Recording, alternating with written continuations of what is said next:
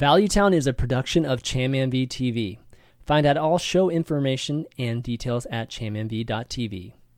Valuetown is directly supported by listeners like yourself via patreon.com/Valuetown. This is our town. Welcome.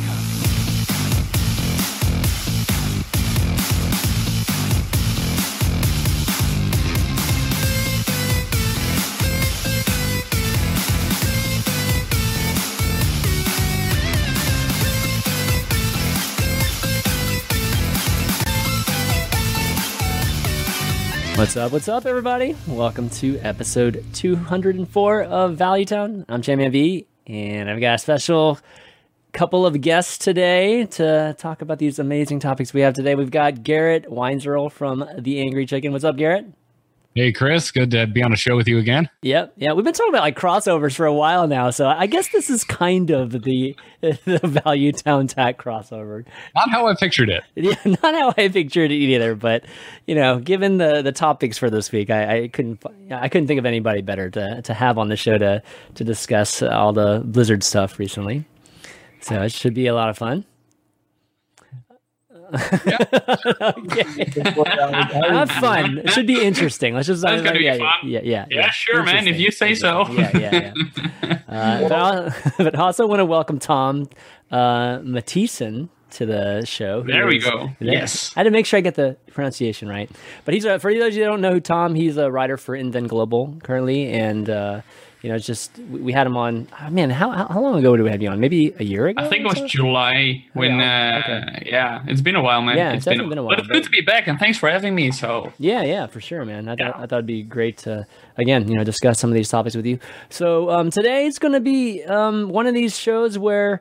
We're going to talk about Hearthstone. I know you guys freak out when we don't talk about Hearthstone. So we're definitely going to talk about Hearthstone in terms of the game and the new Tavern Brawl and just some decks from post nerf. But we're definitely going to talk about the Blizzard layoffs, and that's going to extend beyond Hearthstone. Just because myself and Garrett, and I know Tom also. We cover lots of games. And particularly Blizzard games too. So these layoffs. Affect different, or we have opinions on these layoffs across the board. And then at the end, we'll have some Q&A. Those of you that tweeted, we're definitely going to get your questions in. If you're in the chat, just save the questions for the chat, and we'll get to them as well. But just like we start off every show, just our week in Hearthstone, what you guys been doing in terms of Hearthstone? Playing anything in particular? Ladder, Wild, anything? Well, when I come up for air out of auto chess, oh man, me too. Same thing, dude. Totally. No, dude. I gotta say, I'm not the most original player in the world, but I'm rather enjoying some of the more popular ladder decks right now. Both the Secret Paladin and the Secret that have come out after the most recent nerfs are very much my jam. I like to play a lot, and when I finally am just done fighting the slow meta and decide I want to be part of it, Wall Priest is so fun to play. Dude, Wall Priest is my jam for sure. I definitely love that style of playing the most. Tom, how about you, man? Anything? Well, yeah, I'm glad Garrett already said auto chess because, much like that's him. not Hearthstone. See, I know, but I just want to say on this podcast that I had a level 3 lone druid on round 25. Oh my god, that's crazy, actually. Go ahead. Anyhow, in terms of Hearthstone, because otherwise I'll never be invited again. It's. Listen, if auto chess is in Hearthstone, you should probably tell Hearthstone streamers that because that's how. No, but actually, some Hearthstone streamers I've never watched before are having fun Dota streams. But in terms of Hearthstone, I think the past month or two I've hit kind of a low in enjoying the game. I kind of have that every year when in the beginning of a year I'll play so much Hearthstone that I don't even know what else I'm doing anymore. But I think around like when the third expansion settles in, I don't know, I just get a bit bored of the cards that have been in rotation for so long, and I just need something fresh again. But I've definitely been playing, but I just still play Q Block. I don't care. Q Block, really? Yeah. Wow. Okay. Yeah, I've teched it all against hunters, and it's working reasonably well. But if I play Hearthstone, or I should say when I play Hearthstone, that's definitely what I'm playing. Cubelock or Mecha'thun Warlock, because those okay, that's a lot different. Mecha'thun Warlock versus Cube Warlock. I was gonna say give you props for playing Cube Warlock in this current state, but then you throw out Mecha'thun Warlock, and I'm like, you know. So no, that's cool. Yeah, Warlock's definitely a lot of fun. I don't know why I haven't played a lot of Warlock just generally in Hearthstone in a while. Ever since like Cube Block was like obviously super crazy broken. It's been a while since I've played. I mean, I did the whole Jack Leg thing, like everybody did in that first week. But ever since then, I just haven't really been prone to playing the class. But but for sure the class is really fun and great.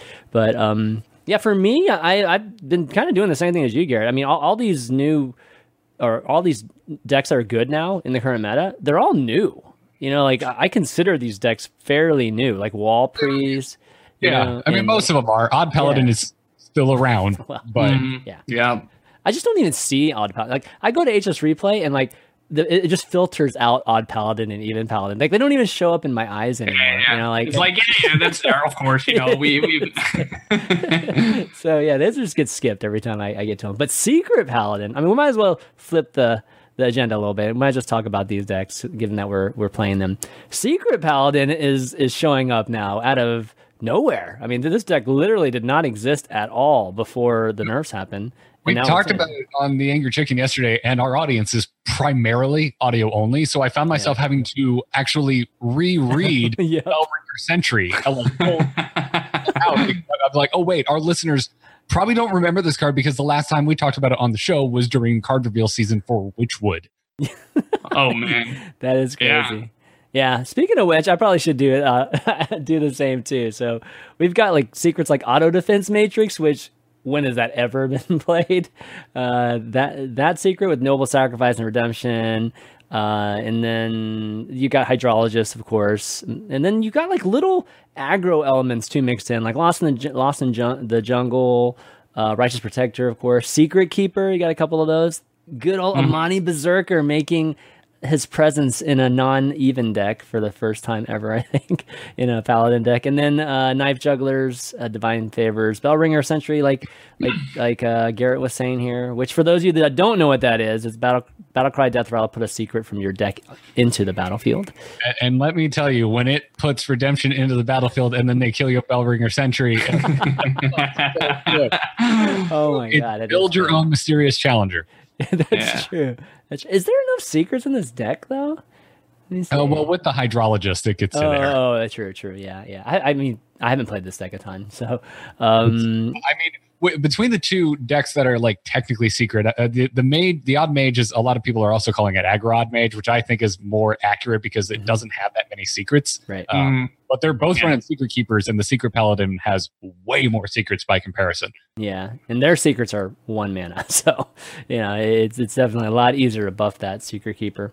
Finishing it out, it's got Call to Arms, which is great to see Call to Arms being played again in some capacity, and then Funkelmancer's Sunkeeper Terran because it's just too OP to not play in any Paladin deck, and then Vine Cleaver at the very end. So really interesting tempo deck, and I really like it. I mean, at least I like what I see.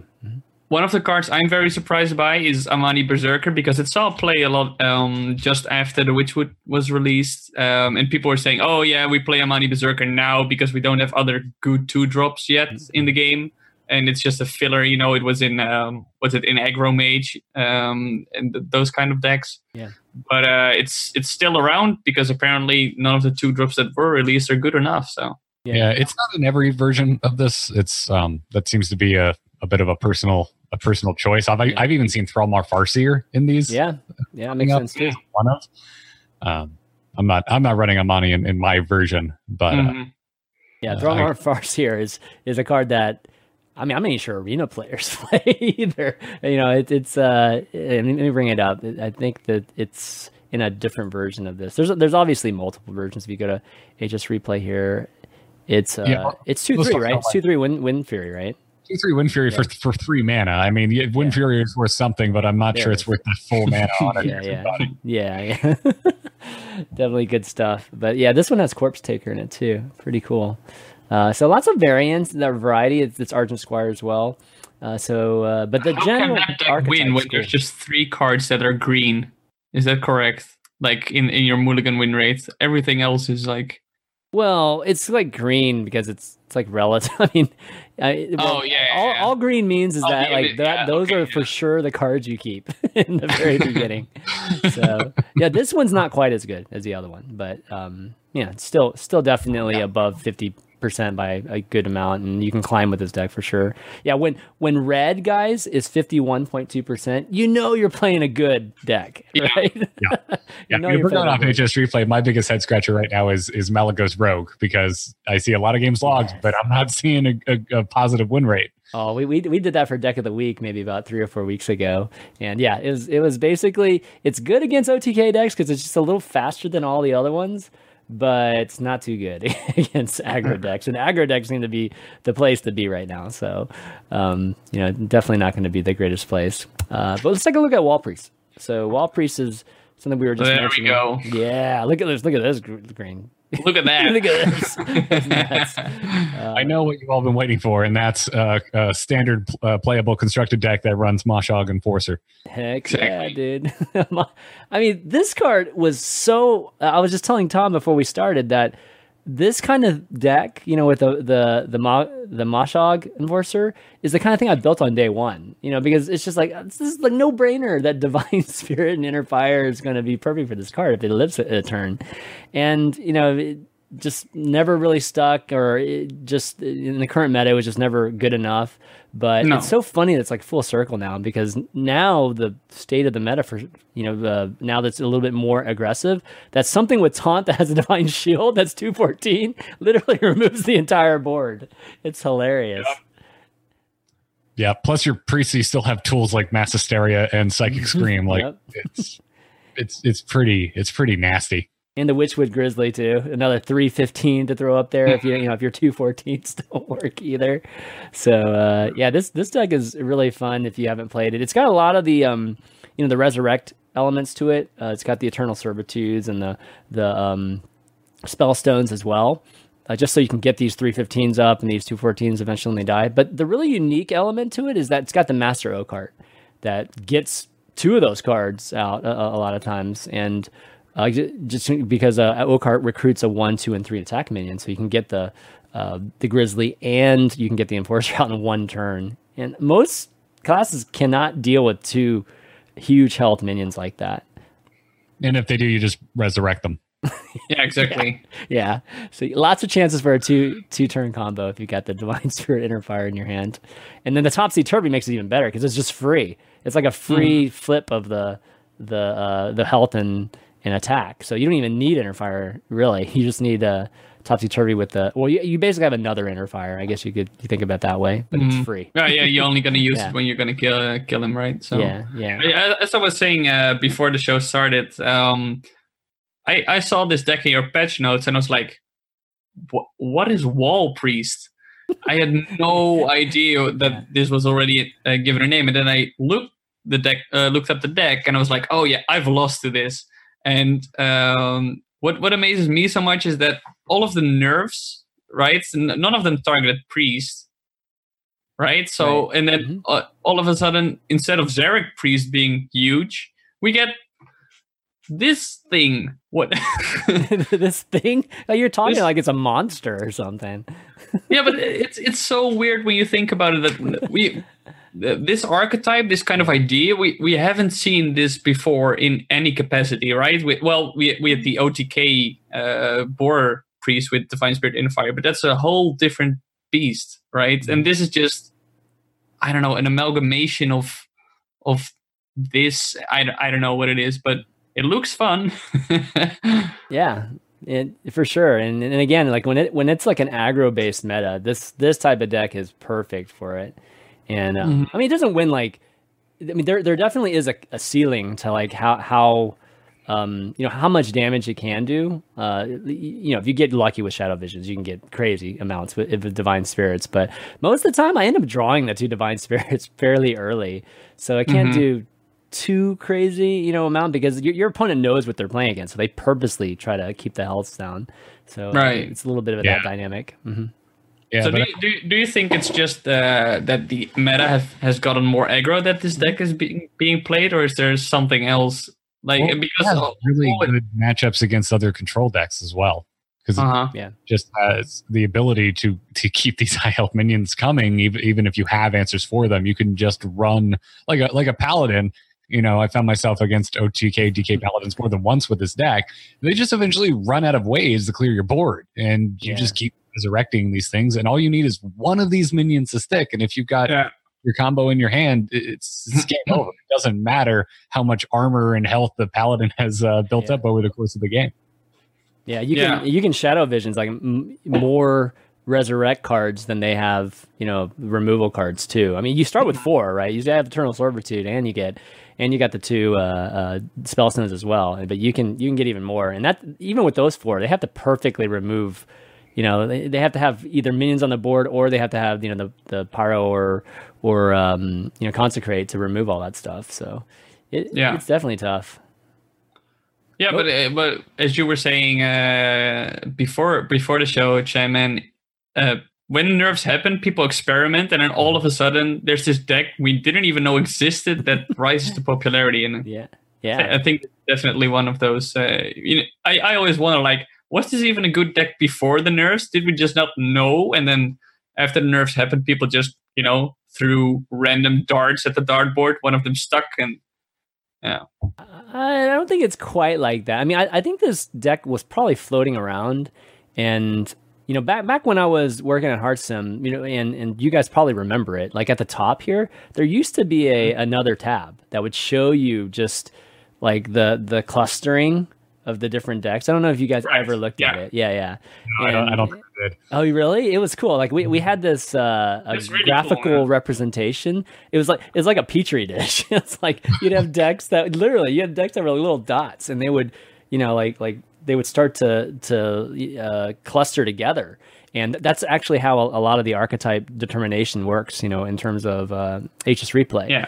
And gotcha. so just look at cards that overlap. And yeah. But what we didn't show there though was just like decks that hadn't gotten a lot of games played.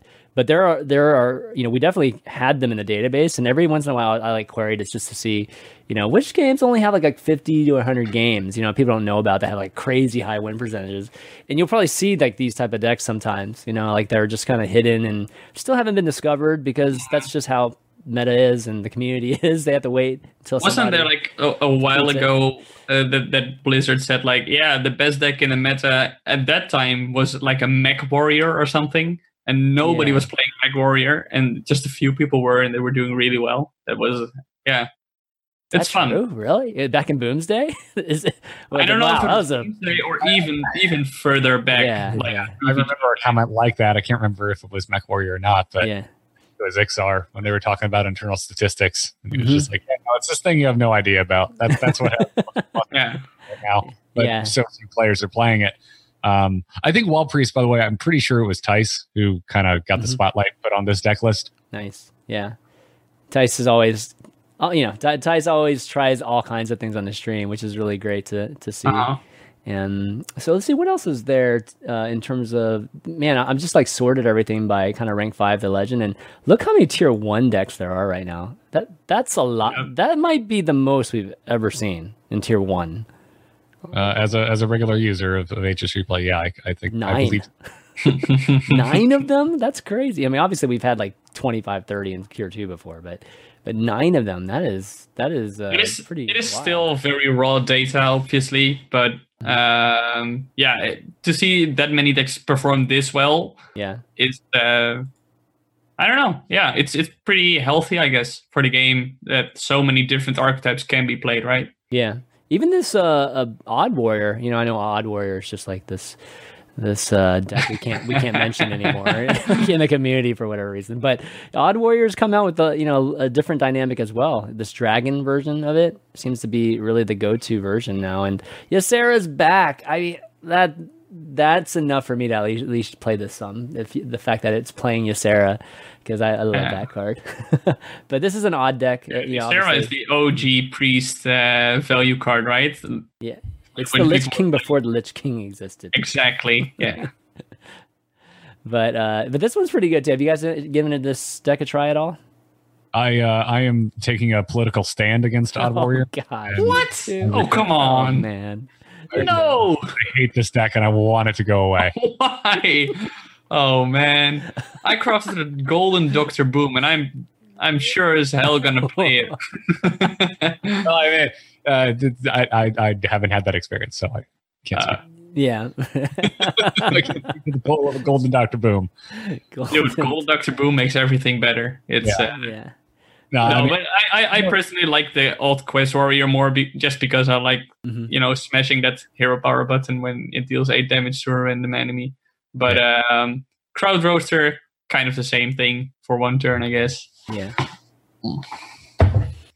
All right. Well, let's see. Any other decks? Let's see that are interesting here. I definitely saw Zoo on here as well, which was like, wow, we haven't talked about Zoo. Surprisingly, we haven't talked about Zoo in a very long time. Oh my God. Yeah, but it's pretty much the standard Zoo though. There's nothing very interesting about it, but it's just the fact that it's kind of back. I think is enough. Zoo's always in fashion. It's it's like denim. It never really goes out of style. There's always a Zoo variant that will probably treat you correctly if you pilot. Well, I've never liked this version of Zoo. Like whereas you, Garrett, took a political stance against Odd Warrior, I'm taking one against this Zoo deck because this is not Zoo. This is not my Zoo. Okay, my zoo plays Defender of Argus. Gosh. That's my Zoo. I feel like we got to make Hearthstone great again. I mean, there's so many political stances now. Like build that wall priest. Build that wall priest. There you go. Oh my gosh! Anyone can get it built. So good. Okay. Or Tyrande, voted for.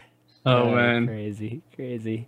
Let's see. Anything? Oh, it's funny to see that the Hunter has just kind of been knocked down some because one of the things that people were talking about before was just how strong Hunter is, and really the Hunter's mark and. I mean, the Spellstone is obviously a pretty big one, given how OP it was at 5, but it's still pretty good. I think both of those nerfs still make things pretty reasonable for hunters and secret hunters and spell hunters, but we don't actually see those. We don't see secret hunters been knocked down pretty far now, and it's really just really taken over in terms of popularity and also win rate for hunters. Yeah. Yep. Yeah. I've just seen a ton of them. I can only assume it's folks like me who like very rapidly was like, oh my God, these games are taking forever. I need to find a faster deck. Mm-hmm.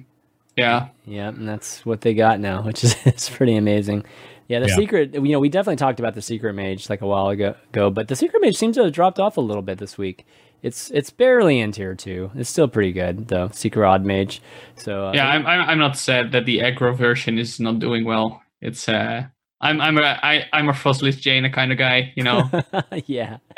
I mean, I was watching Gara playing some crazy giant frost, just some big spell. It's not a big spell, but it's one of those kind of later or late game type of mages, and he had all kinds of things in it, and he was like winning.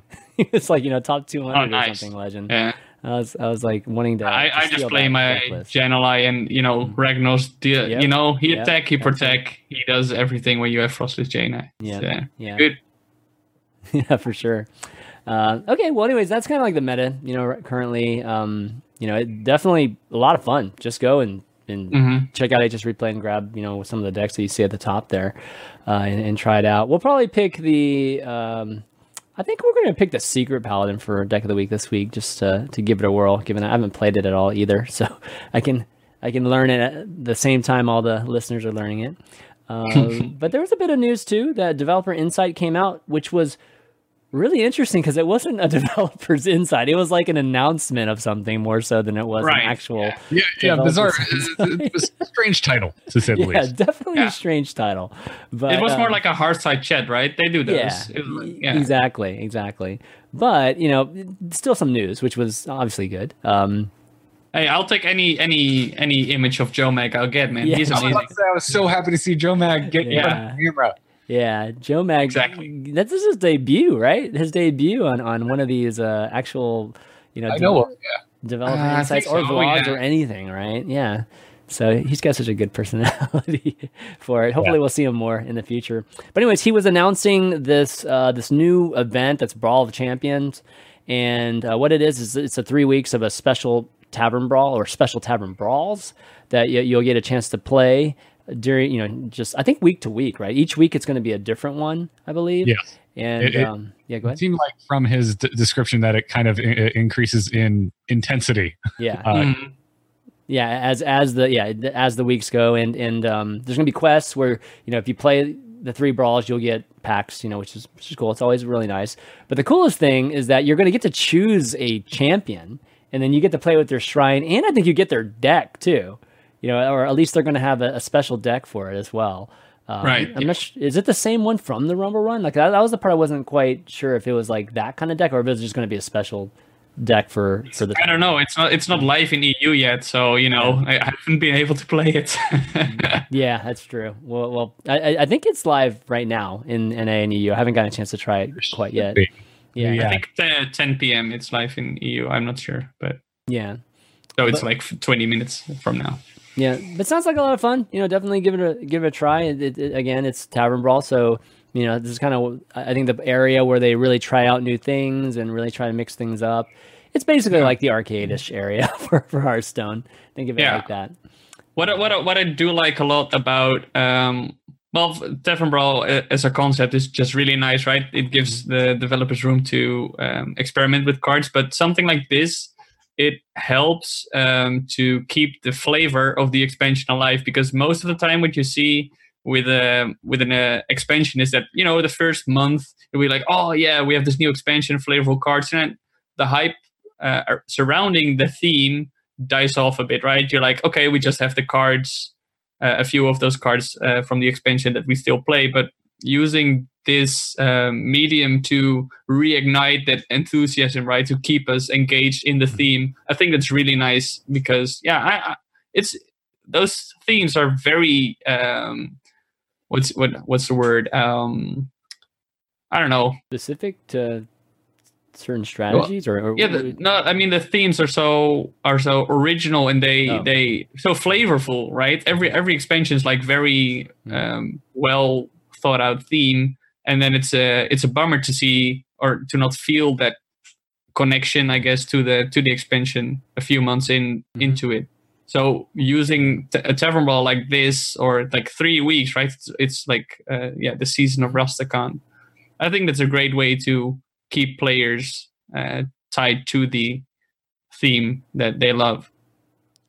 Yeah, so apparently when you choose a different champion each week, there's a new deck each week and a new shrine. So it will feel different from week to week.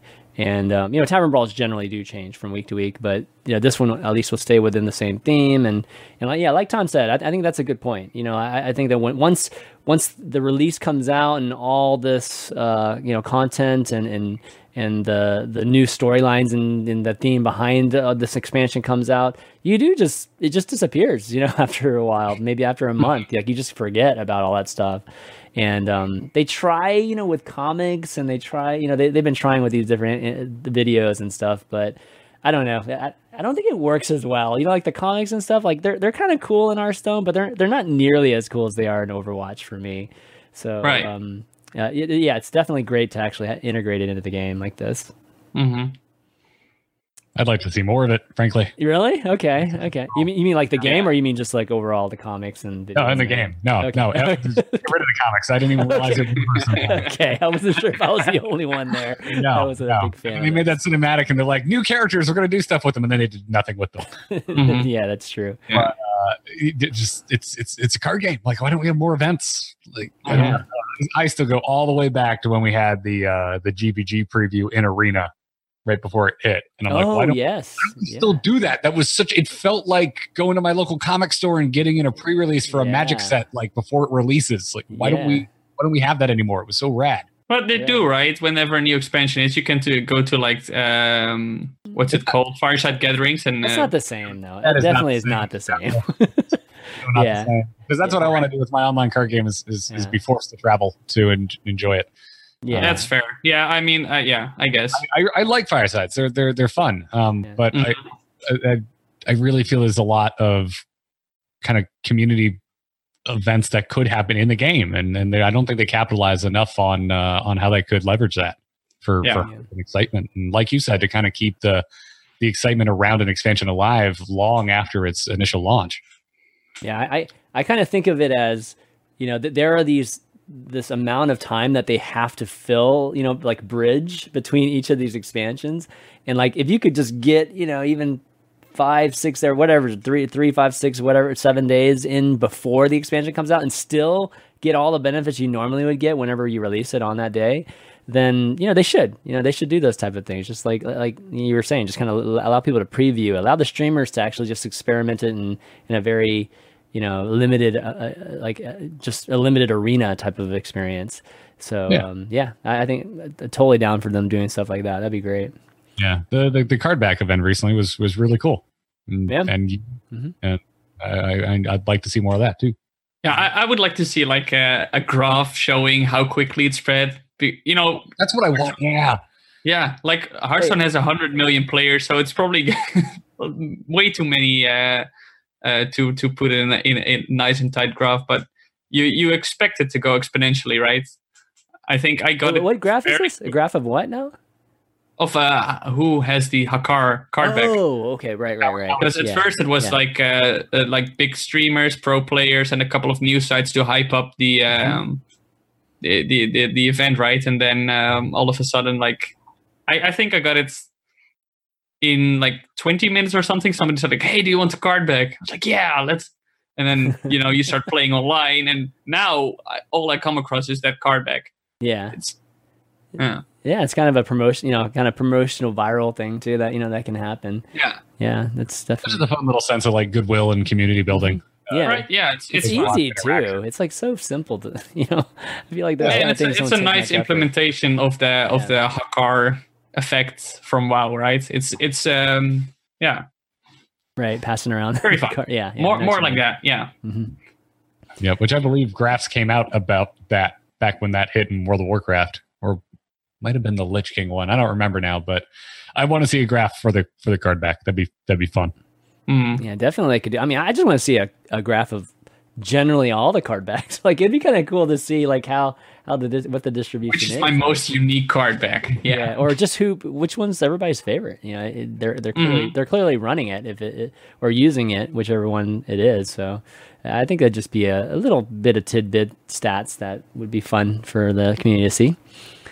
Okay, well, anyways, that pretty much wraps with the news. There wasn't too much going on, in terms of Hearthstone. I don't think so. Unless you can, is there something I'm missing, Garrett? Maybe that they announced? No, not really. I mean, it's pretty quiet on the Hearthstone front, as I would kind of expect it to be right now. We've already had one more balance update that I was expecting to get. So yeah, absolutely. And I can't really complain. We've got pretty roughly a little over a month until the reset. So about the latest patch, there's one more thing. I think I wrote it down. Something they didn't announce, but was actually it was hidden in some patch notes. Right? Is that if you play Hakar and your opponent has a Malygos, it no longer amplifies the damage from Corrupted Blood, which used to do it first, right? Okay. So. It deals 3 damage, a Corrupted Blood, but if your opponent has a Malygos, it deals 8 damage to them. They nerfed that, and that now it no longer does that. And I think that's a shame. I think they should return it, because it was one of those things that made one of those small things, right? That makes you think in different ways about the game. I think at the beginning of December, I was casting the finals of a Hearthstone tournament in Belgium. And nobody had any idea what was going on until the player found lethal through that. Everybody's like, well, he doesn't have lethal. What is he doing? And then it triggered, and we saw the spell damage, and it was glorious. It was beautiful. And it's such a bummer that it no longer triggers the spell damage. So, I mean, I think you have to get down to the actual, the core of that, what it actually does, right? Corrupted blood. I mean, does corrupted blood count as being casted? I forget what the actual text is. It's cast when drawn, right? That's it does say cast. That's true. It does say cast when drawn. Yeah, you're right. I mean, I think to be consistent. But maybe the game sees it as your spell still instead of your opponent's. In which case, only if you have Malygos, it would. I don't know.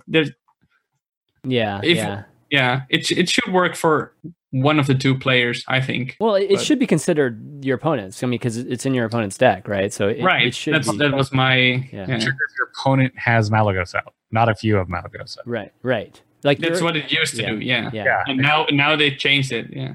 Yeah, that's so minute. It's like I want a depth comment on that. That's I know it's very minute and it's very nitpicky, but just because I saw that one match I casted, which was absolutely amazing, I was so sad to see it go, because I think in the end it's also one of the things that I like a lot about Hearthstone. No. When I said it's so minor, I mean, like, why would they go and change it? Like it's such a I don't know why they would even bother changing it if it does seem to be in line with the rest of the game. And when I see stuff like that, I assume it means they're working on something where that would be kind of busted if it works. That's a good assumption. That's a good assumption. That's where my brain goes. I'm not saying it's always the case. I mean, that's a good assumption. I mean, we see a return of the. How long were we sitting waiting for all of the nerfs to rogue weapon synergy? Like when it first happened, we were all like, oh, well, I guess good weapons are coming. And it was years before weapons came. And it's one good weapon. It's Kingsbane. And really new. There's been a lot of misses, like 10 misses, 12 misses along the year. I don't always stand by that. But we have a saying on the Angry Chicken about weird card interactions in Hearthstone. And it is that the only thing that's consistent about Team 5 is inconsistency. Yep. Yeah, that sounds about right.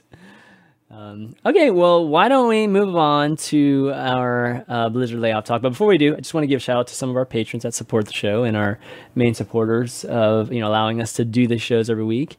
And just want to name a few just to say, just to at least show our appreciation. So starting off, Mike T, our legendary producer as always, and then Ray Dan, Bryce L, Dan S, John C, Devin Y, Scott L, Grant A, Enburst, Gabriel F, David F, Andrew C, and William R.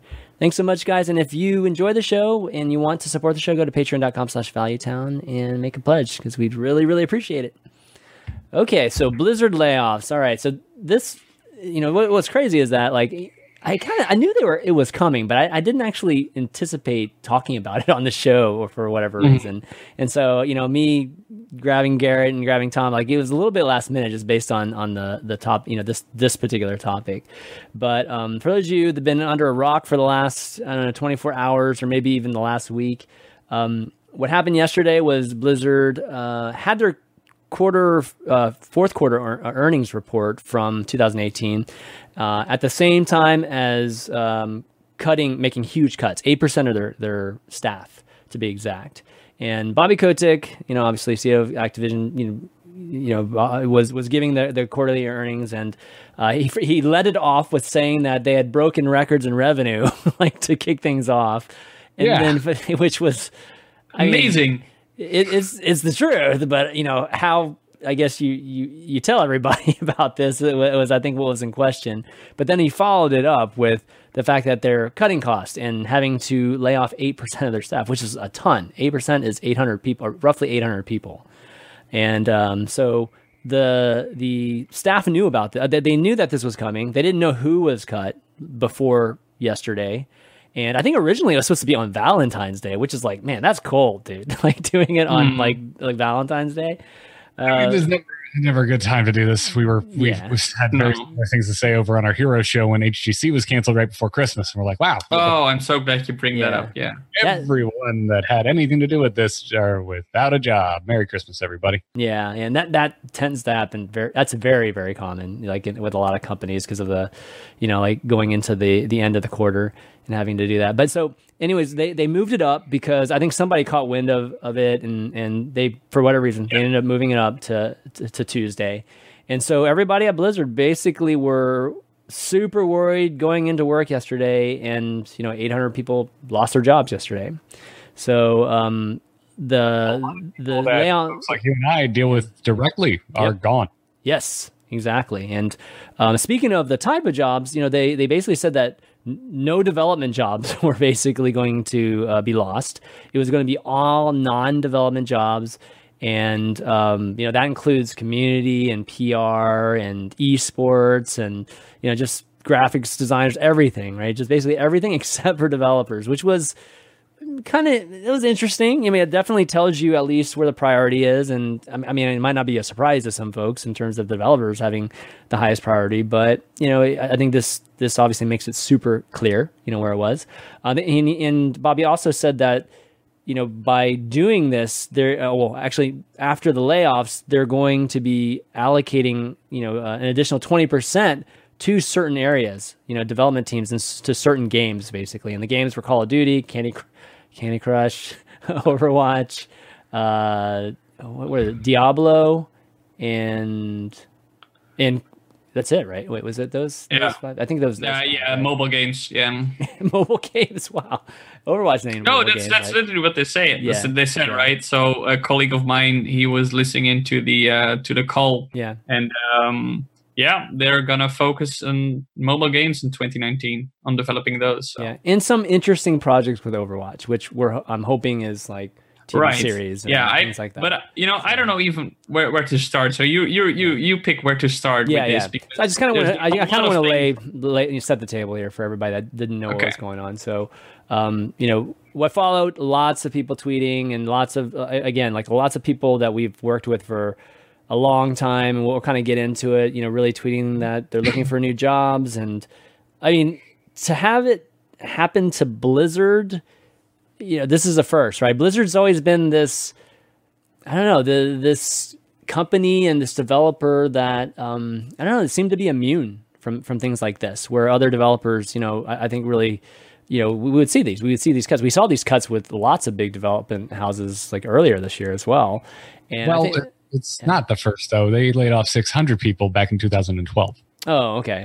Yeah, okay. Maybe you're right. And a lot of those people were rehired as contract workers for less money and no benefits. Right. So that's a little different, right? Because they did rehire them. It was pretty crappy of them, just in terms of paying them less and whatnot. But the intention was to rehire them, at this point. With this layoff, there's no intention of rehiring. Like, these people are gone, and it's definitely a lot more cutthroat here, or not cutthroat, but just like pure cuts, budget cuts, and just didn't feel like Blizzard. And this kind of starts with, I would say, where Mike took a step, basically retiring. Mike leaving the company. Then it was followed by Heroes of the Storm. Basically the entire esports getting cut, and we were kind of seeing these things that are happening, and everybody's always pointing at Activision, but. I'm not sure, what sequence of events are leading to this. So let's start, maybe before we get into that, let's just kind of start with your general thoughts on just everything happening yesterday and how it happened. Garrett, I'm going to start with you. I mean, I was cussing up a storm on my Twitter, so clearly I'm not happy. A lot of people that I consider friends, and a lot of people that have had a hand in me getting to do what I get to do. I get to talk about video games for a large portion of my living. I still do contract work on the side, but I'm really privileged in that way. And a lot of it is because of the time I've spent covering Blizzard games and people at Blizzard that have stuck their neck out and helped me out with either getting access to developers, getting interviews and stuff like that. So, it doesn't matter how many times I show up on my own Hearthstone show and then say that no tournament mode coming is tone deaf and lazy and I'm mad at this game, they still give me interviews, and they still treat us well. And the same thing over on my hero show. So when I see folks that I've dealt with directly and have gone out of their way to be kind to me and to help me, I'm going to have an emotional reaction to that. On top of, I think anyone with a halfway functioning heart is going to see 800 people fired, and you're going to have an emotional reaction to that. And then when the CEO of the company, who gets paid obscenely more money than everybody else, opens the earnings call that is the fuse to this explosion with, we had the best year ever, record profits, most money ever made.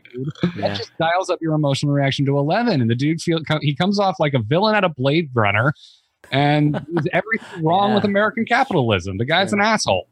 Yep, absolutely. And man, it's I don't know. I don't know what PR like the PR team is thinking, like having him start with that. And well, they just fired basically everyone on the PR. That's true. Blizzard and Activision, they're one and the same at this point in my mind, and I've been railing against that for years. That no, Blizzard, they're autonomous. They're still doing their own thing. I no longer believe that. Yeah. But it's God, yeah. I'm already getting. As you can see, having an emotional reaction. All right, Tom. What's your initial take on this, and we'll kind of dig into stuff. Yeah. So,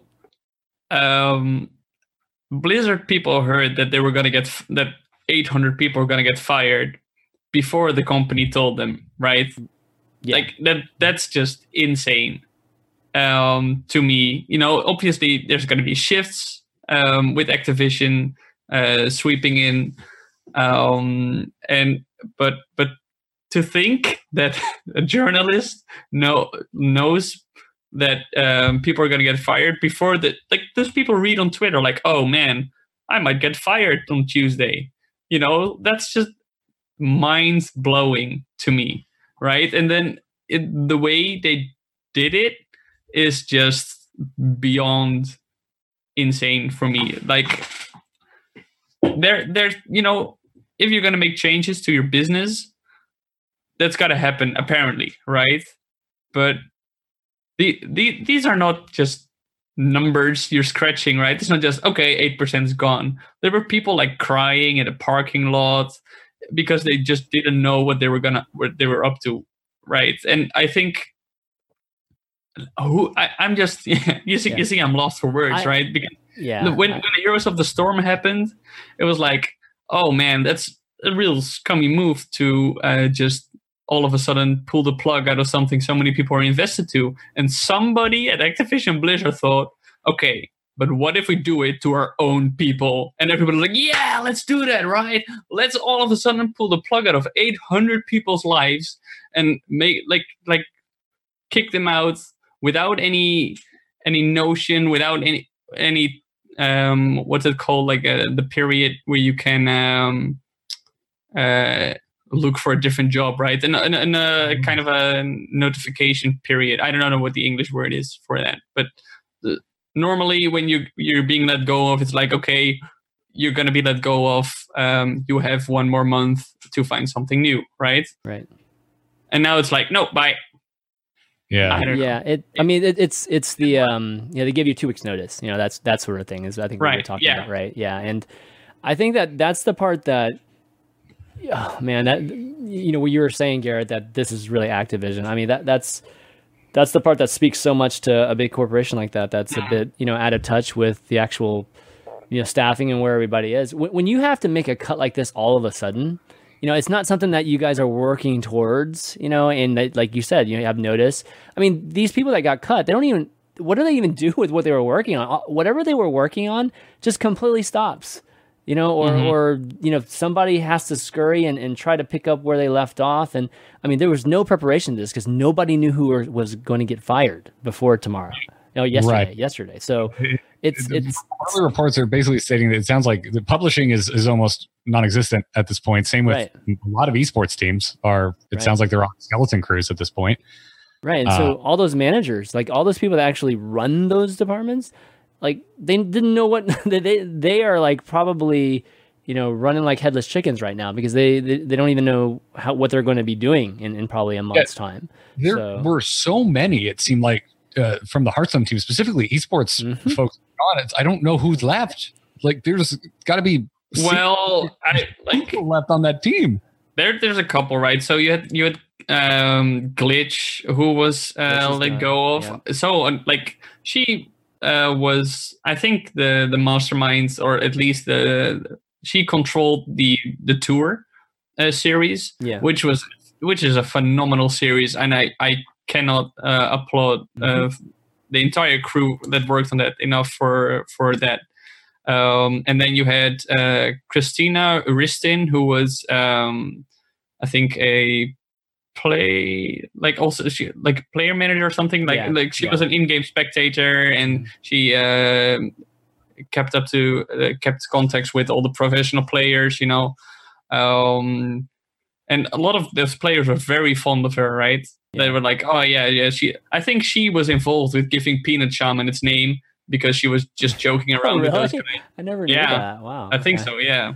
And so I don't think it's like that many of Hearthstone esports specifically, but to me any number is too much because Hearthstone esports is kind of my life. So yeah, I mean Shay left earlier as well too, right? So Shay left. I not quite sure about those circumstances though, because I think he was hired to build something big and then it didn't go the direction Blizzard really wanted. Yeah. I'm not too sure about that. So if that, Yeah, so definitely some changes in the Hearthstone esports, and especially announcing 2019 and now having this happen. Who knows? I'm not sure if they're going to be able to still carry out 2019 the way that they were originally thinking, or some things might have to change. But to your point, Garrett, the publishing team, I mean, I think the entire team was just let go. Like literally the entire team, like Christina and Kenny and all those guys, like Tina, like all of them are gone. Jesse Hill too. Yeah. So the thing is, I don't know what the full size of the team was, but same. Yeah. Because it's not like when this happens that they publish a list. No, they don't. It's just like this comprehensive list of everyone that was let go. But from our experiences with the forward-facing members of these teams, some of these teams like they just don't exist anymore. Yeah, it would have been more honorable if Bobby started the meeting with, "Okay, these are the people we're stabbing in the back. Let's go," and then read all those 800 names. At least give them, give them some. I don't know about. I mean, anything would have been more honorable. Yeah. That would have been good. It is worth mentioning that they are getting severance packages. Not that right. Yeah. Makes it any better, but the subject of not giving them notice came up, so I just do feel it should be pointed out that severance packages were handed out, and they're supposedly trying to help them, land at wherever, or help them get their next jobs too, which. Well, I'm not sure how that works. Yeah, a lot of the upper management within Blizzard Entertainment. I mean, no one wanted to do this. Maybe Kotick did, but if you're even upper management at Blizzard, I'm sure this is an excruciating week. And I mean, who knows? We don't know what happened internally, whether severance packages were always on the table or if it was part of an internal debate. There might have been something that somebody at Blizzard fought for. Yeah. Mm-hmm. Yeah, that's true. It could have been. So one thing I want to talk to, kind of like, I guess, getting into the people that got, ended up getting laid off. I mean, what's so painful about all this is that, it's not like Blizzard had, or Activision Blizzard had 800 people that were just dead weight, they were just cutting off, the people who are not working hard, not doing very much work.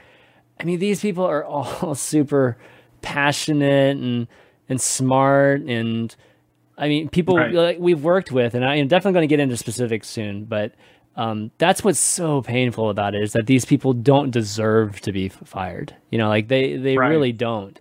And I mean, some of the people that I know that got fired were, I think, some of their best people. Like, I'm surprised they would even choose them over another person, that kind of good. So it's tough because, I think Blizzard does a good job of hiring, right? Like they hire very good, passionate people who are smart. And so, if you do have to lay off 800 people, you're going to be laying off, these types of people. And that's just, right. As a gamer, as a person, someone that's working in their passion, that's just really. I think that's the point, though, right? These people are not being laid off because they're not doing their job correctly. It's that the resources they spend on those jobs can be spent better according to management, right? Right. So, that's how these layoffs pretty much always are. With when you're at this level, like this many people being let go, it's callous, but it's a numbers game at that point. Yeah. Which makes you think that, then was all of this hiring just, mistakes on their end? To have so many more jobs than really they needed, really ignoring the fact of who are these people, but, to be having overhired for a number of years now, right? To have to lay off this many people is, unless all the projections, I think it probably had to do more with projections, right? Basically, they didn't meet expectations. Even though they reached record revenues, I think their expectations were even higher. And so maybe that was the reason for hiring at the level that they were, but not, and at this point, not reaching those expectations or causing them to, adjust their budgets. Not that it's any comfort or solace or makes this better, but it does, from the outside looking in, with what we saw happen with the Heroes esports, and it looks like they're going to be slimming down on the effort that goes into Hearthstone esports, though we still don't know. They still haven't fully detailed that out. 6 days, then we're it's coming. But it does seem like they probably over invested in esports across all of their games. They probably hit it too hard, and where maybe in more than one game, I'll use Heroes as an example, maybe they should have just let a grassroots scene take care of it on its own, see how it happens. Well, okay, so you name Heroes and Hearthstone, right? This is what another part of the announcement that were infuriating to me. They're going to pump more money in Overwatch esports. Now, I think almost every esports journalist, a colleague of mine, their stance towards the Overwatch League is highly skeptical and almost always saying this is just dangerous for esports as a whole. Because Overwatch never got to grow its grassroots scene, really. We had a couple of tournaments in the beginning. I don't want to make this too much about Overwatch esports, but it's just directly connected to the topic we're talking about. Okay. So, and then they asked teams a ridiculously high buy-in, sell them this fairy tale. Meanwhile, player base is going down, and Blizzard is taking resources from other projects that are going well. Hearthstone has grew as an esport because the community loved it, organized tournaments, and then Blizzard latched on and said, okay, we're going to make this good, right? Heroes of the Storm has maybe one of the strongest communities self-made community too. Self-made communities, right? Yeah. And at first it was obviously Blizzard spent way more money on that from the beginning than they should have, because it wasn't catching on. But the core community of Heroes of the Storm is so strong, and I've yet to see something like that from Overwatch. Right, in the downtime from Overwatch League and from season 1 finished, what was there for Overwatch players? Right, what was organized? I don't know. Well, I don't know. They didn't allow folks to really organize much. Exactly. It wasn't like a lot of folks didn't want to. It's just a lot of folks weren't allowed. And then this Bobby guy at the meeting says, "Yo, you don't know the full potential. You haven't seen the full extent of Overwatch yet." And I'm like, dude, if Overwatch is going to be big, it should have happened already, right? You threw so much money at it. I don't know. It just makes me angry that more of the Overwatch League is a balloon, right? And I like watching the games. The production is great, right? But they keep on pumping in, and it's gonna explode, right? I had an interview with Raynet in December, a very long interview, and he went into detail about knowing the difference between viewership numbers and money that they're spending on, right? And Overwatch League is not pulling the right numbers. So seeing and hearing that more resources going to be put into that, just they're going to keep pumping up the balloon. Eventually, I think it's going to explode, and then they've got through all of this shit. Excuse my French, for nothing. Well, the interesting thing about Overwatch League is that, I mean, I know you said that they're going to pump more money into it, but I mean, I know of a ton of layoffs that happened in Overwatch League, like in the last, 3, 4, 5 months, and including yesterday too. I mean, people got laid off in Overwatch League as well. So I'm not sure what he means by that, given that, I mean, this season, I mean, they're going to be running on a lighter staff. So I don't know how that's going to impact, the actual... Even the contenders, Overwatch contenders, which was like the up-and-comers, right? That league wasn't going to have like live playoffs anymore. Yeah, right. They removed it. Yeah. Yeah, and it's because they didn't allow the game to grow. From the beginning, Blizzard thought of Overwatch as their esport, right? This was going to be their big esport, but they were too enthusiastic, didn't give it room to breathe, and now it has suffocated, and they just keep piling money on it. So I don't think we're there. I kind of disagree with you there, Tom, because like I don't think I've seen that happen yet with Overwatch. Like if Overwatch League this week, they get under 100,000 for viewership or whatever, then I'll be in the same boat as you. But until that happens, if this week they still get hundreds of thousands of people watching Overwatch League, then it's going to be the opening week, right? They're bound to have that many viewers. Whatever. Like, I mean, if they don't, then it's super telling, right? Okay. But if they do, let's just say they do match what they did last year, then Overwatch League does still have that kind of momentum as being one of the top esports, regardless of the player base or not. Maybe, who knows? Maybe Overwatch is the one game that is able to transcend player base, and people just watch it. I mean, it's going to be on ABC. It's going to be like on. I mean, they're promoting the heck out of it and selling it like right. they've never done before, right? So we'll see. It's a risk for sure. It's a risk, but I'm definitely not in the. I definitely hope it. Obviously, I hope everything will turn around and everything's going to be fine and everything's going to land on its feet. But if you look at successful esports in the history, it's always that player base has matched viewership. Absolutely. And at the beginning of Overwatch League, it did very well. Over 100K viewers, and people were very enthusiastic. Towards the end of the season, it got, I think, on the main channel at least. I don't know if it's broadcasted on many other channels.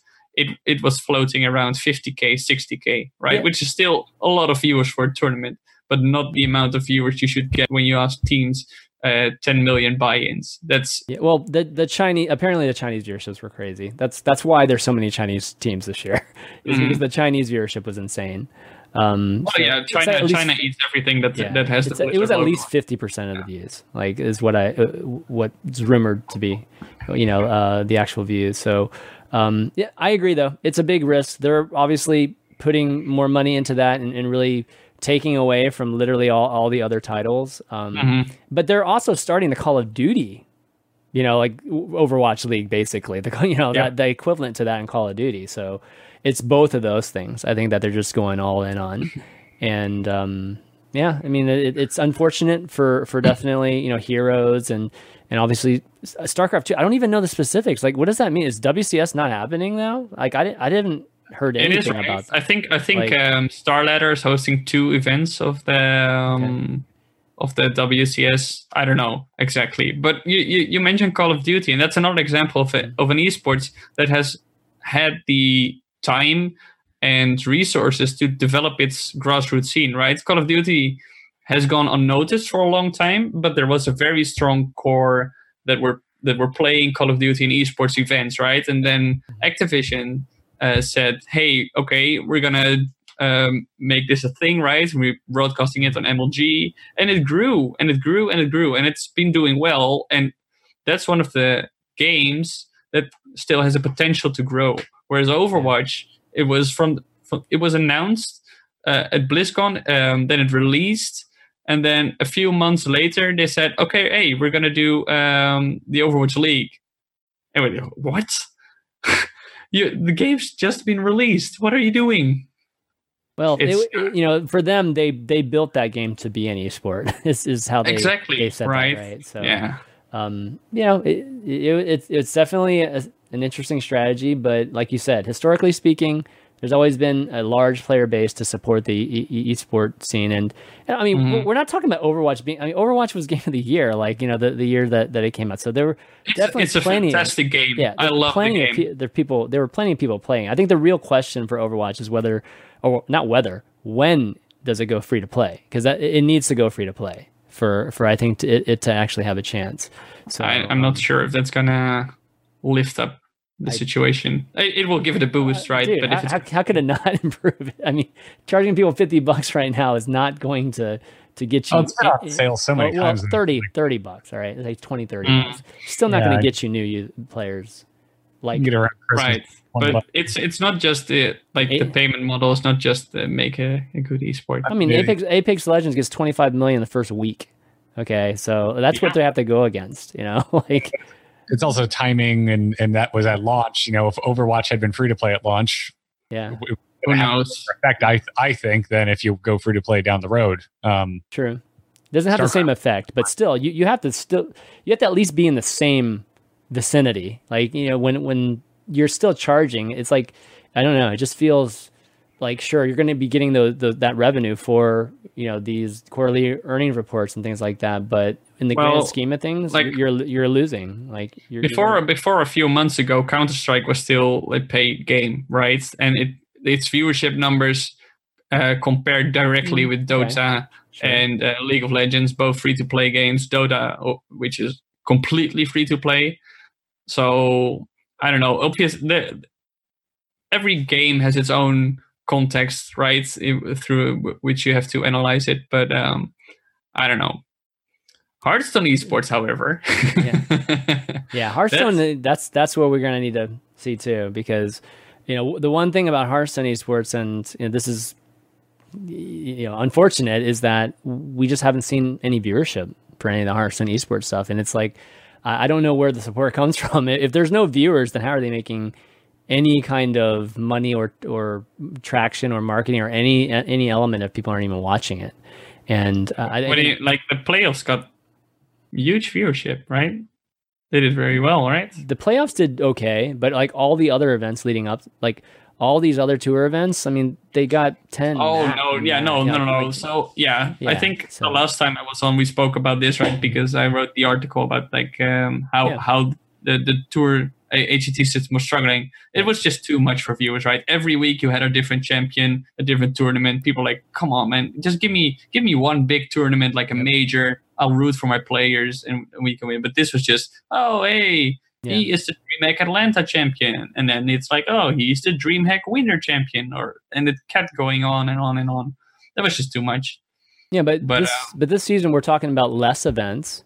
So even if we do get that 50 to 100,000 like for playoffs or world champs, I mean, it only happens a few times a year, right? And you're talking about and those type of viewership isn't anything close to what some of the other esports are getting, in terms of like the millions and millions of views, right, that they get. So I don't know. So for me, I still think it's a concern. It's a worrisome thing, but that's why they're changing the format, right? Yeah. It's an online competition split across 3 regions. For God's sake, hope they're at least going to have casters in the same studio, and it's not going to be online casting, because that would be horribly unprofessional for an established esport like Hearthstone. But have the players offline, have like a league system that gets people to root for the players. And it should do okay, right? It's cutting down in costs a lot, and when eventually it culminates into these big LAN events, they're playing 3 times a year. I really hope that's like one big Hearthstone celebration. I spoke a bit about this with Mark Fuji, who is the Hearthstone esports PR guy, and we'll see, right? We'll see which direction they're taking in. Yeah, Garrett, what do you think about all this Hearthstone esports, especially, I don't know, comparing to even like Heroes, back before Heroes got... I got super burnt out in 2018 on Hearthstone esports. It was just... Too many. It's a card game, and if you want someone to just ramble at you for 2 hours, find me in a bar, buy me a beer, and I will tell you all about how I cannot believe that we are half a decade into this game's existence, and the esports that are like the official esport for Hearthstone that is backed by Blizzard is still only one frickin' format. Yeah. How have they not? And it's difficult because it also ties in with the game itself. Your hands are so tied by what the game allows you to do. Because like when Hearthstone was announced, I'm like, this is awesome. I play Magic. There's going to be draft. There's going to be sealed. There's going to be standard. There's going to be modern. There's going to be so on and so forth. And so we have standard and wild. We have like a pittance of wild events every year. Everything else is standard. Maybe it's last year standing. Maybe it's conquest. I like the multi-deck format. That's not necessarily what I'm complaining about. What I'm complaining about is like, how do we not have a limited competition at all? And that's where it ties into the game itself. It's like, well, we can't even put together our own arena tournaments because there's no way to make an arena deck and challenge your friend with your arena deck. I mean, the only limitations we really have are just the number of, like you can only have two of each card, right? But that doesn't mean that we couldn't do things external to the game to create different formats. Like an example would be just the Red Bull Seal tournament, right? Like the Red Bull Seal tournaments created the whole seal, built the tool, right? The Tempo Storm team built that tool, and it just created the deck building element of it. And I think that we could still do those things even without having the game like allowing for those things. It's up to them to think that it's a good idea, and it's actually something that people want to see. And I'm right there with you. Players, I don't think much like the play. There needs to be enough players for there to be enough viewers. I think there needs to be enough players invested in the format to even want to watch it. Because if I'm watching at home and I can't play a freaking sealed version of Hearthstone because I don't want to go through the hoops of using a Tempo Storm tool, pulling together a bunch of my friends because there's no in-game tournament support whatsoever. And going through all that, I'm not going to be as interested in. Now I am interested in it because personally, and as you can tell, I want to see limited Hearthstone in a competitive format. But I don't think the majority of people out there who are into competitive Hearthstone and also playing Hearthstone, I don't think there'd be as many views. No, definitely. So we had the Teflon Brawl a while ago. Which only allowed you to use a couple of sets, right? I think that was I don't know. It's definitely not them testing the waters for a mode like that, I think, because Hearthstone is all about keeping it simple for their players, right?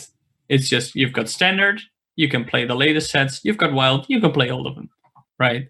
And but I definitely agree that we should at least get the tools to make stuff like this. But I don't know. It's also a bit like for a company, right?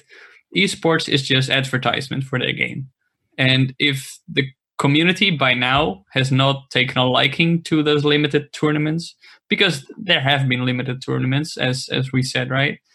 But then it's not worth for them investing in it because they're not going to get the return. I mean, I'll be honest. I'm not a huge fan of these limited tournaments, and I'll tell you why. It's just because, like, the play. I think the part that's just nobody cares as much about anymore, and the part that's not very interesting because it's been the same for 4 or 5 years now, or 4 years now. Is it 4 years? Jeez, I always lose track.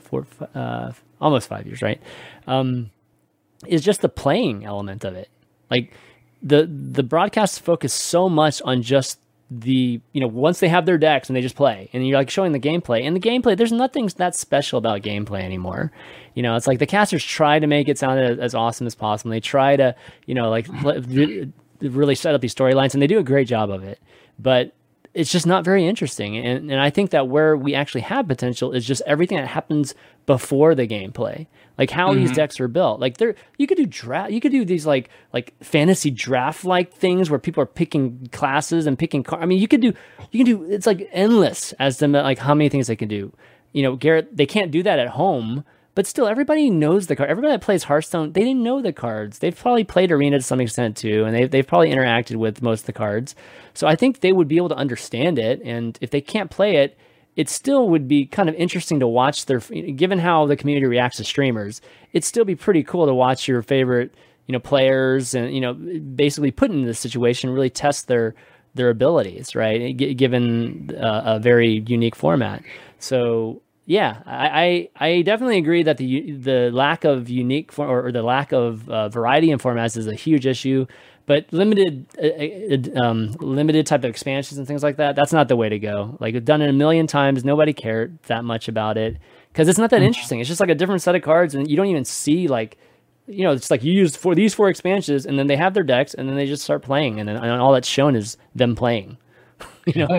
Again, it's not necessarily what I'm asking. What I'm asking for. I mean, unlock Arena. Give us some Arena tools to actually formulate a proper Arena tournament. Sure. Have more than two types of the same card, because I think the variance there will make watching it more interesting. Like you said, I think that a lot of interesting moments in a tournament like that will come from honestly the RNG aspect of drafting a card game. Right. And how do you adapt to it? And Tom was like, or you guys both know the joke of auto chess, but I have to say the auto chess RNG element to it is an interesting part to the game, and it's like it's surprisingly accepted. Sometimes you get auto chess is I'm so glad it exists now, because every time RNG complaints come up in Hearthstone, and it's like, oh, just makes for bad games. There's going to be like, look at auto chess. People can't get enough of it. Clearly, can be utilized to make good games, and it has been. I mean, Hearthstone, we don't have maybe as egregious examples of it in more recent sets, but it's still very much alive and well in this game, and it's part of what makes it fun. Yeah, absolutely. And okay, well, anyways, we kind of went down the esport hole, rabbit hole, pretty deep there. So kind of pulling us out of that, and kind of again, talking about just some of the losses. So what do you guys think? What kind of effects do you think the layoffs to publishing and to community and to let's not talk about esports, but those particular things and PR are going to have? What kind of effects directly to us as community members and content makers, as well as just the game itself? Well, right now I have no idea who I talk to for Heroes. right. No clue at all. That's crazy. The point of contact at Hearthstone is still there. So, but on a day-to-day aspect of being a content creator, one of the two Blizzard games I do shows about, I have no idea who to talk to about it.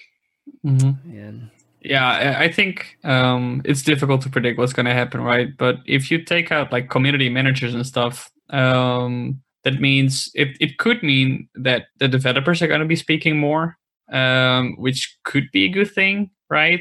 Speaking more in what content? They're not going to be speaking to us, arranging meetings and stuff. No. But I mean, you had these community managers who would, talk on forums and, or at least, publish articles and talk with people, or be the voice towards the community from the developers, right? That's a role like some of these community managers had, and well, people always like hearing from the developers directly. So I don't know, maybe we see an increase in that, even though Hearthstone already had very vocal, or not vocal. Sounds like they're screaming or whatever, but there was very close to the community, right? Yeah. So I honestly have no idea. I've never quite experienced this from a company before that I was so involved with, but we'll see.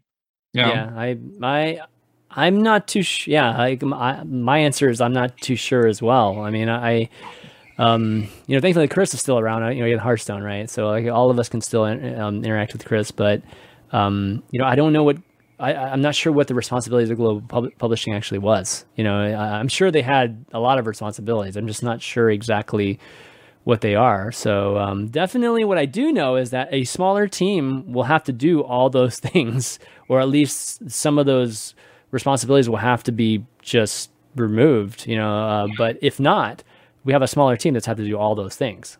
So the existing staff is probably going to be overworked.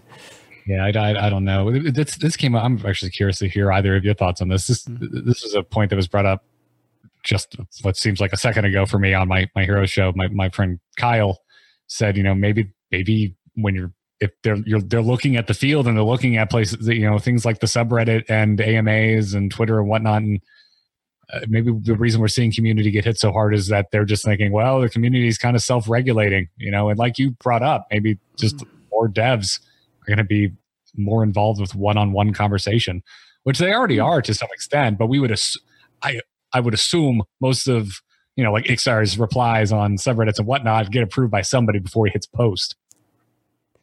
I don't know, actually. Yeah, I'm not sure either. Like if that's the case, then I'm sure Mike Donet's last Reddit comment would not have been posted, if you remember that one. Oh, Christ, yeah. Wait, which one was this? It was a good version of this article talks about blah, blah, blah. Oh, that one. Yeah. That was like a while ago. Yeah. Yeah, it was quite a ways. I miss Mike because I like Mike a lot, Yeah. For sure. Yeah, so community is, these are the people that work with us and make, I think, opportunities available for us. But I think that's the one part that might suffer. It's like setting up these interviews. Like, are we really going to be setting up interviews directly with developers? I mean, like, I find that hard to believe. I mean, at least we'd set the work through PR for something like that. Yeah. But in terms of as you said first, right? It's difficult to know what you're going to miss if you don't know what they did at first, right? Yeah. So it sounds like what you're getting at, and I don't want to put words in your mouth, but this is a concern for me. Is like my concern is they become more withdrawn, right? Absolutely. And I mean, dude, Chris, you and I got started in like Wings of Liberty era StarCraft. Yep.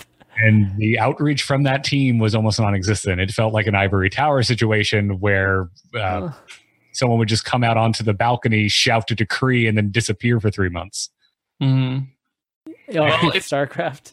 Yeah, I know. Okay. It could be something that's happening, but on the other hand, like I think more competitors of Activision and Blizzard are noticing that keeping a good relationship with your community directly is great.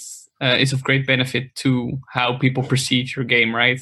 Mm-hmm. Or at least like the company. So, for example, with Apex Legends that's just been released, the developers have been fairly active, on the subreddit, commenting like, "Hey, can you tell me how this happened?" Or what just those interactions are that show the community that you still care about them, right? And I think that's something Blizzard has always done in some way, right? Showing that the community cares about them. It's not always been through stellar communication, but that recently they communicate much better than they did before. So I would be surprised if they stopped doing that.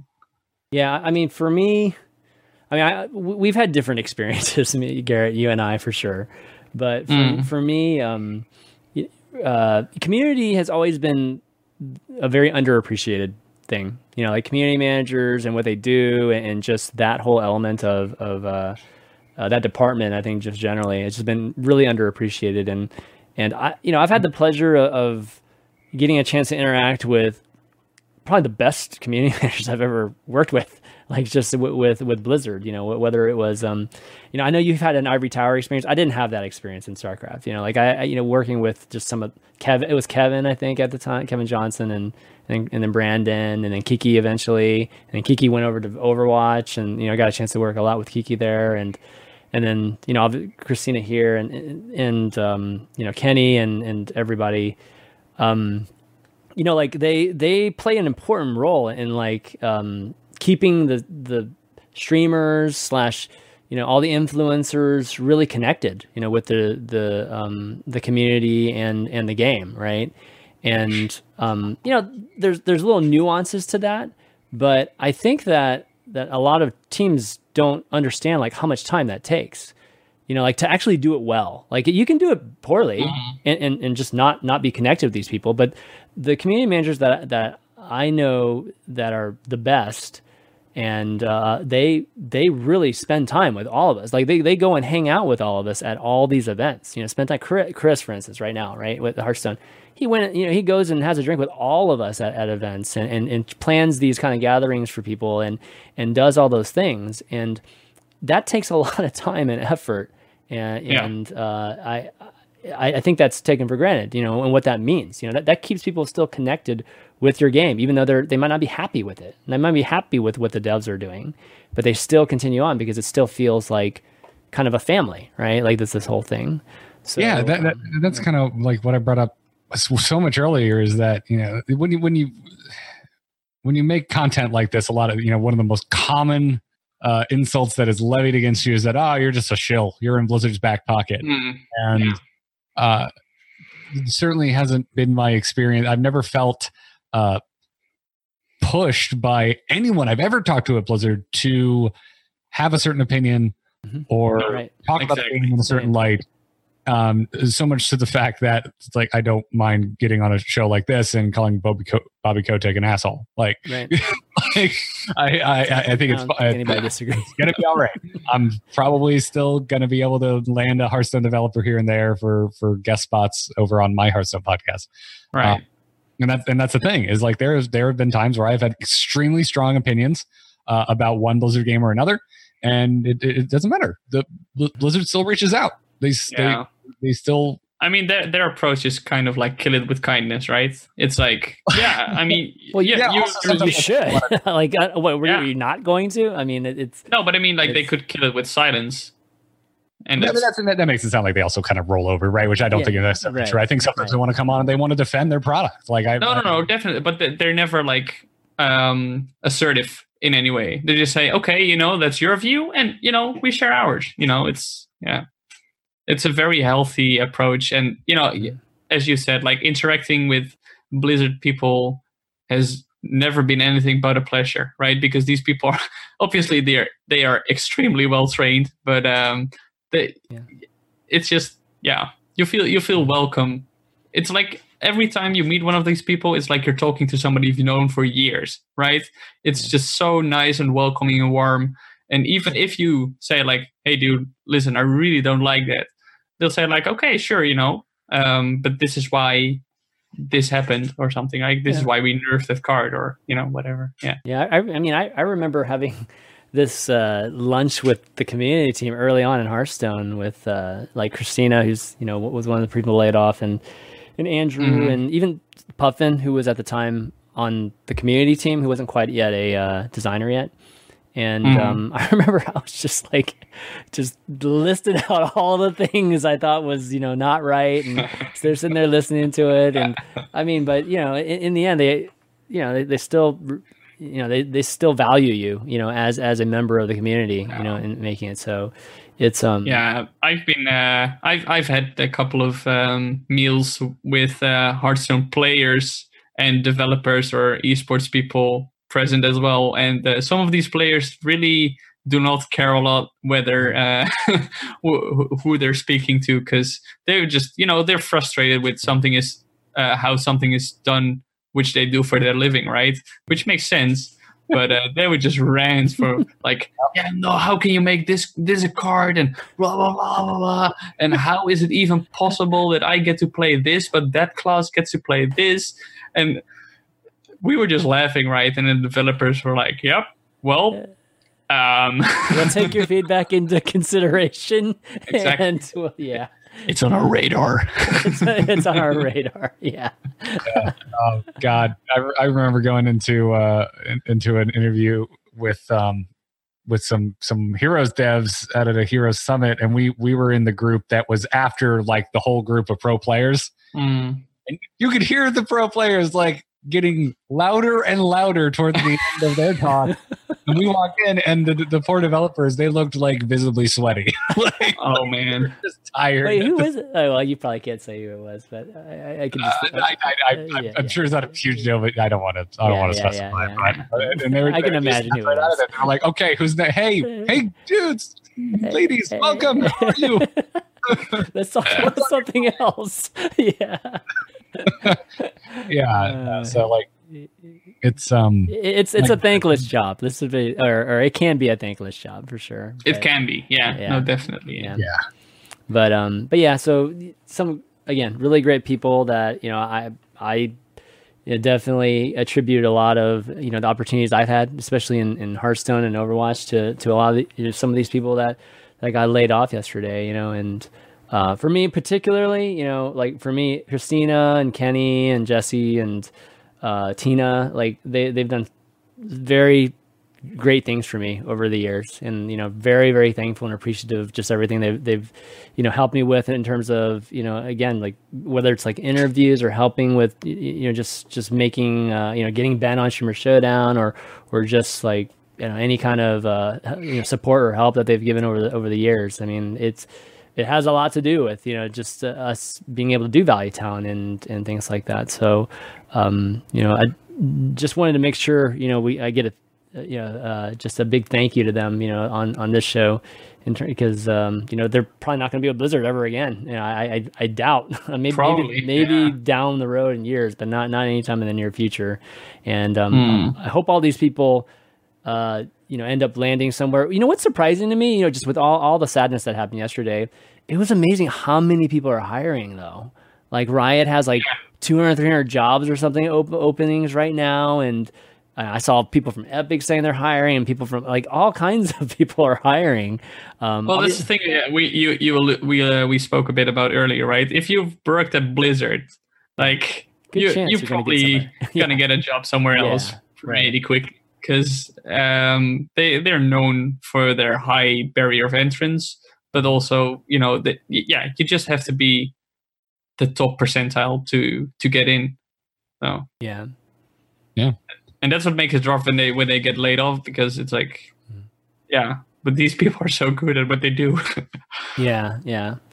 So I'm not too worried about them. You know, they're definitely passionate and good at what they do. So I'm not too worried about these folks, but you never know, right? Like sometimes it's situations where you have to move and it might not work out, you know, whatnot, but it's definitely a very stressful period for these guys, and hopefully they'll be able to land somewhere really great, because they definitely deserve it. All right, any more comments, guys, before we move on to a couple questions, and then we can kind of wrap things up? Just go to it, man. I'm just sad. Yeah, definitely sad. All right, so we got a question from Doom14491, and if you guys have questions in the Twitch chat, go ahead and ask them, and we'll definitely get to them. What do you think about having a progressive rotation per year? Like Un'Goro rotates in February, Frozen Throne in March, Kobolds and Catacombs in April. Well, I think month to month would be tough, but every 3 months, I don't know, that could be kind of interesting. The meta seems to be figured out, or at least like a lot of the meta seems to be figured out in the first like 6 weeks of an expansion. So, but a reset's a little different, right? Removing expansions is just quite different. So I don't know. I think it'd be a little bit too short a time for me, at least. Yeah, I think what it's some, like I spoke to Wicked Good Steve Lubitz on Twitter about it a few days ago, and it's something that I think rotation was going to be at first, right? When a new expansion comes, the oldest one is going to rotate out, and it's going to gradually shift. And I think the way they do it now is whenever a year ends and a new year begins, it's completely new, right? And if you have a gradual shift like that, I think you'll never have that feeling of like a totally fresh meta ever again, because it shifts, but so does the meta a bit, right? It shifts a bit and a bit and a bit. And if that keeps going on, people are going to get tired, I guess, because by the time some of the old cards rotate out, other cards have been in for way too long.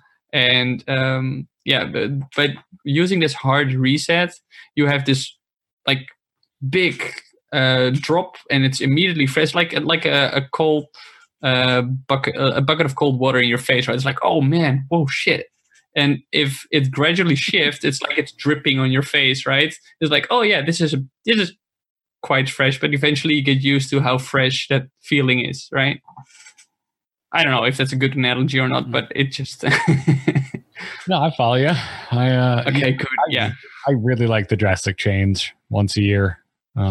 Right now, I don't know. Well, because the balance changes are more or less shaking it up enough. I have my own kind of qualms with even an odd, and I'm a little concerned about that hanging around for a whole another year. Mm-hmm. But overall, I really like the beginning of the standard year when we're playing with the fewest amount of cards, and usually right about now is my least favorite time of Hearthstone, is when things are more or less figured out and I'm seeing kind of the same stuff I've been seeing for a while. Yeah, but, yeah.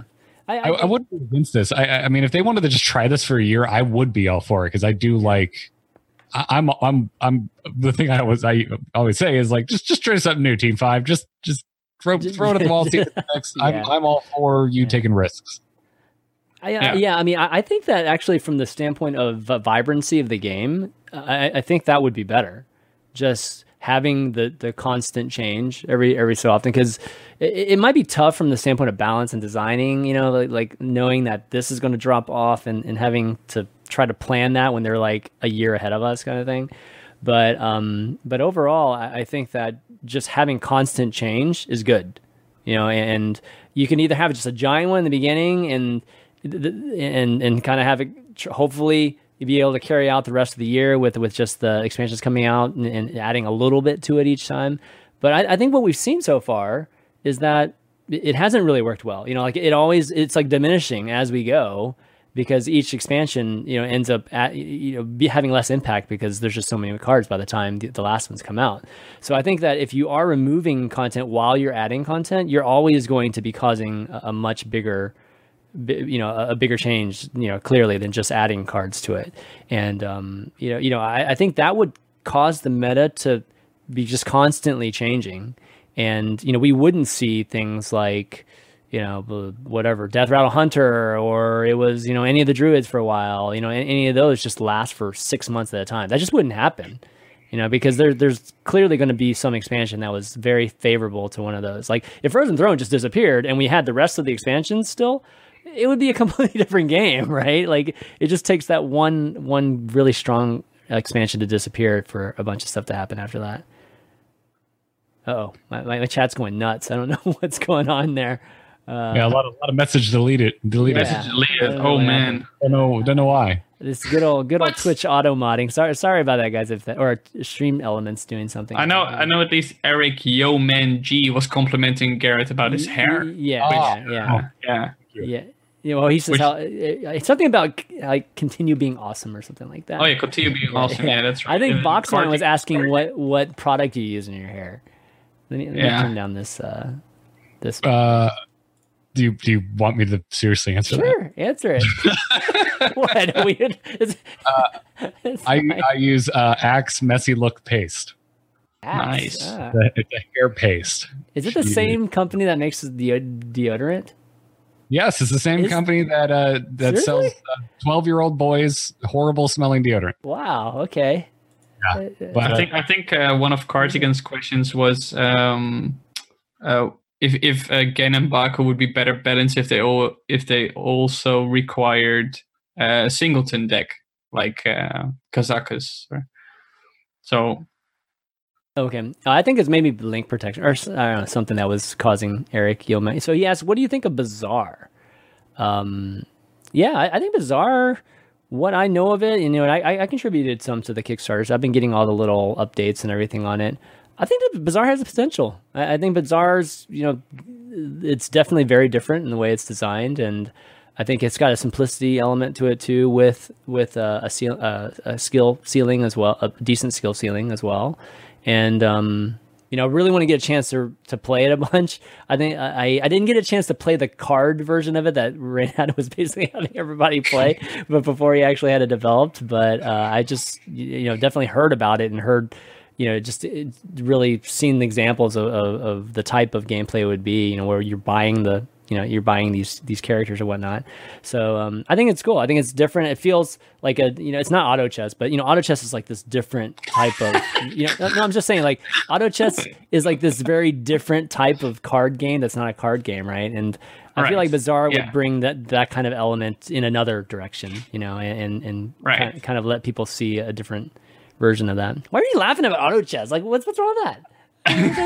That's like, it seems like whenever we talk about like some kind of strategy, it's like, yeah, but auto chess is also a strategy game. It's like auto chess, that shows my addiction to auto chess as well. So. If you had thrown to me, my joke would have been, I think it's not auto chess because I haven't been following Bazaar at all. Oh really? Okay. Oh yeah. Yeah. I don't know. I think the Bazaar, what is it's a good sign from where Raynet is taking Tempostorm, because he wants to make it a big media company, right? So he's exploring different facets of the media world. As for the Bazaar itself, I think it's an ambitious first project of them. I obviously haven't played the game yet, so I don't know if it's going to be as much of a success as maybe he dreams it will be. But I think it's just it's the first game in a series of games that they're going to make, because that's the ambition Raynet has, and so far he's lived up to his dreams. So what's really cool about it is it's like legit free to play, right? You're just going to be buying skins and stuff like that. So I think that's already like one element to it that's very, very different. Right. But yeah, I don't know, like, Gary, you obviously don't know much about it, but it's like the concept of like you buy these characters, or like, you choose these individual characters, like not just classes. They're actually different types of I forget what he's calling them, like heroes or whatever, and they all have different sets of abilities that they can do, and so you have that kind of diversity in that fashion. So but yeah, I'm excited to see it. I definitely want to. Can't wait till it actually comes out. And it's a deck building game, right? Yeah, it's a deck building game. Yeah, and auto chesses too. Doesn't have cards. I know, but it's a deck building game essentially, though. For me, it's just it's to me. I saw it as a crossover between Dota, Advance Wars, and like a battle royale, because you have to be the last one standing. It's like it's what Artifact should have been. Okay, let's just be honest. It's just the universe where Artifact was successful. Oh damn! Oh gosh, that's so true. It's so true. All right, Artifact dipped below 300 players last night. 300? Why are people even keeping track at this point? I mean, it's just because like at this point, it's just how low can it go? I mean, is there 300 developers for that game, basically? Oh man! or the 300 influencers that got paid to play that game? All the players of being the people who work on it. No, listen, I'm legitimately sad that it didn't take off, but it's entirely Valve's fault it didn't take off, right? Because they delivered a shit product. But anyway. Yeah. Well, I feel sad for it because I knew some people that were on that team, like some friends that are on that team, but it is what it is, Slim Jim asked, do you guys think the sets of 2019 will include some new interesting big minions similar to the old gods? Ooh. Old gods? So. Oh, you mean like big ones, like big boys, game finishing type of things, or girls.